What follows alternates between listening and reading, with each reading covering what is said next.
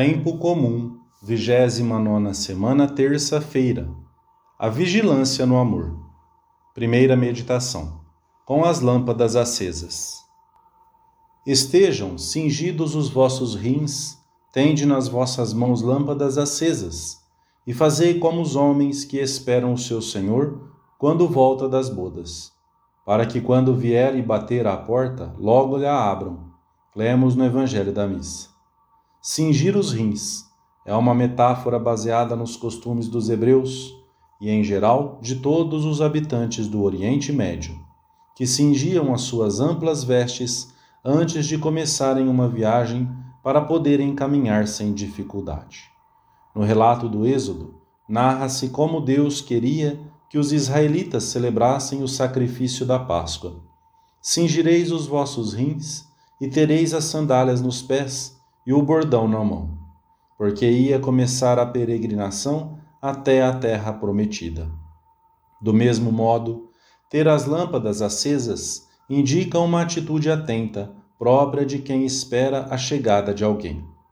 O Senhor recomenda-nos, uma vez mais, que a nossa atitude seja como a daquele que está a ponto de começar uma viagem ou de quem espera uma pessoa importante. A situação do cristão não pode ser de sonolência e de descuido. E isto por duas razões. Porque o inimigo está sempre à espreita, como um leão que ruge, buscando a quem devorar, e porque quem ama não dorme. Vigiar é próprio do amor. Quando se ama uma pessoa, o coração está sempre vigilante, esperando-a, e cada minuto que passa sem ela é em função dela e transcorre em vigilância. Jesus pede amor, por isso solicita vigilância. Na Itália, muito perto de Castel Gandolfo, há uma imagem de Nossa Senhora, colocada numa bifurcação de estradas, que tem a seguinte inscrição: Cor meum vigilate. O coração da Virgem está sempre vigilante por amor. Assim deve estar o nosso, vigilante por amor e para descobrir o amor que passa perto de nós. Santo Ambrósio ensina que se a alma está adormecida, Jesus passa por nós sem bater à nossa porta, mas, se o coração está desperto, bate e pede que lhe abramos. Muitas vezes ao longo do dia, Jesus passa ao nosso lado. Que pena se a tibieza nos impedisse de vê-lo. Eu te amo, Senhor, minha fortaleza, meu baluarte, meu libertador. Tu és o mais desejável e o mais amável de todos os seres que se possa imaginar. Meu Deus, minha ajuda. Eu te amarei na medida do que me concederes e do que eu puder, muito menos do que o devido, mas não menos do que posso. Poderei mais se aumentares a minha capacidade, mas nunca chegarei ao que mereces. Não permitas que, por falta de vigilância, outras coisas ocupem o lugar que só tu deves ocupar. Ensina-me a manter a alma livre para ti e o coração preparado para quando chegares. Segunda meditação. A luta nas coisas que parecem sem importância, manter-nos-á vigilantes. Ficarei de sentinela e montarei guarda para perscrutar o que o Senhor me vai dizer e o que hei de responder à sua chamada. São Bernardo, comentando estas palavras do profeta, exorta-nos: estejamos também nós vigilantes, irmãos, porque é a hora do combate.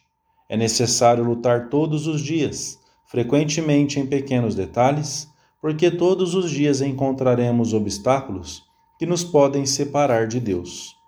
Muitas vezes, o empenho por manter-nos nesse estado de vigília, bem oposto à tibieza, concretizar-se-á em sermos suficientemente fortes para cumprirmos com toda delicadeza os nossos atos de piedade, esses encontros com o Senhor que nos enchem de força e de paz.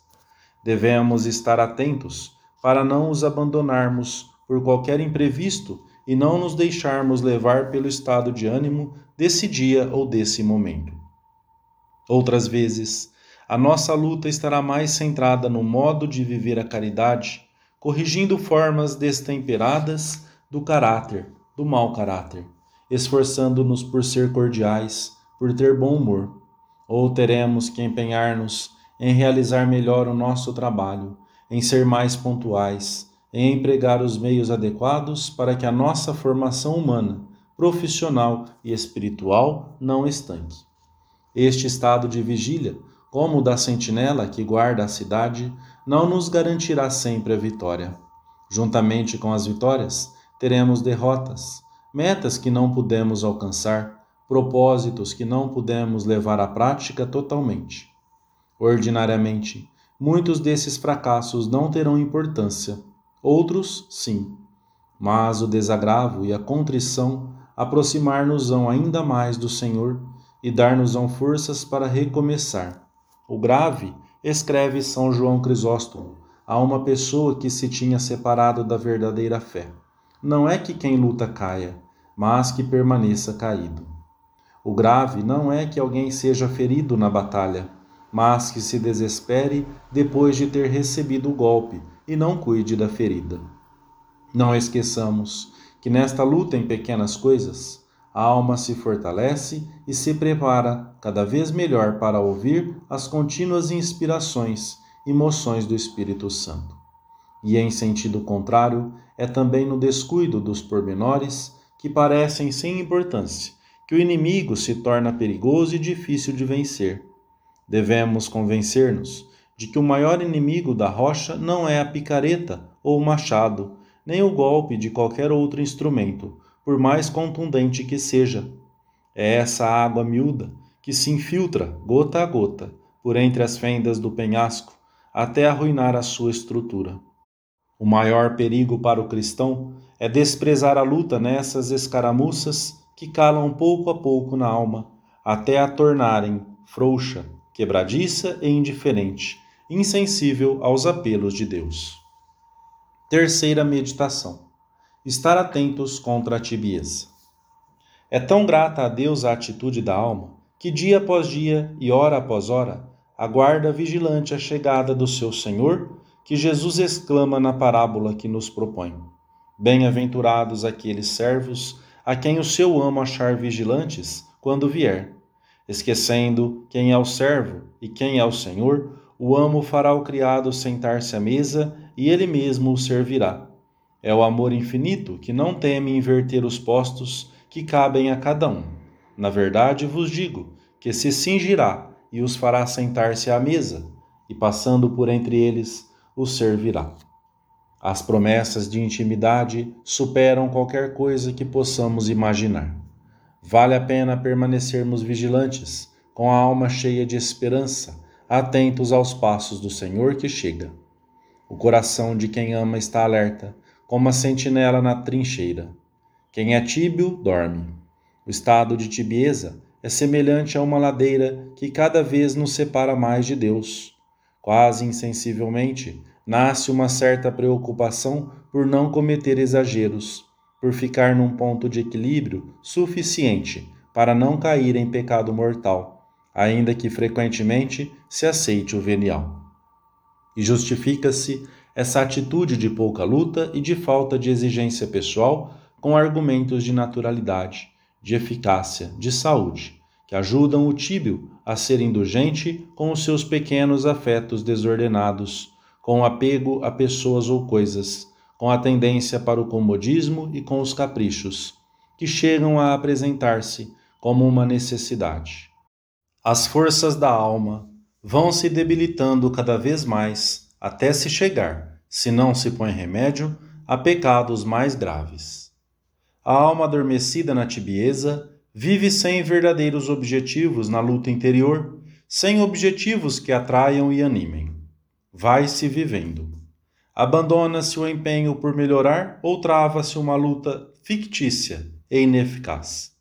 Fica no coração um vazio de Deus que se tenta preencher com coisas que, não sendo Deus, não satisfazem.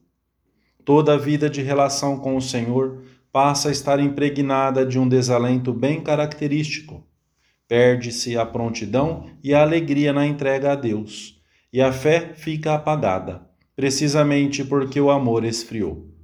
O estado de tibieza sempre é precedido por um conjunto de pequenas infidelidades, cujo peso influi nas relações da alma com Deus.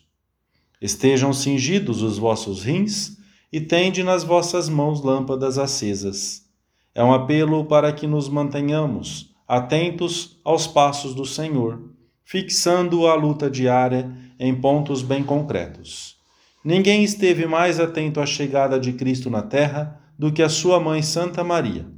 Ela nos ensinará a manter-nos vigilantes, se alguma vez sentimos que a sonolência espiritual começa a apossar-se de nós. Senhor, como és bom para quem te busca, e como serás então para quem te encontra? Nós já o encontramos, não o percamos. Amém.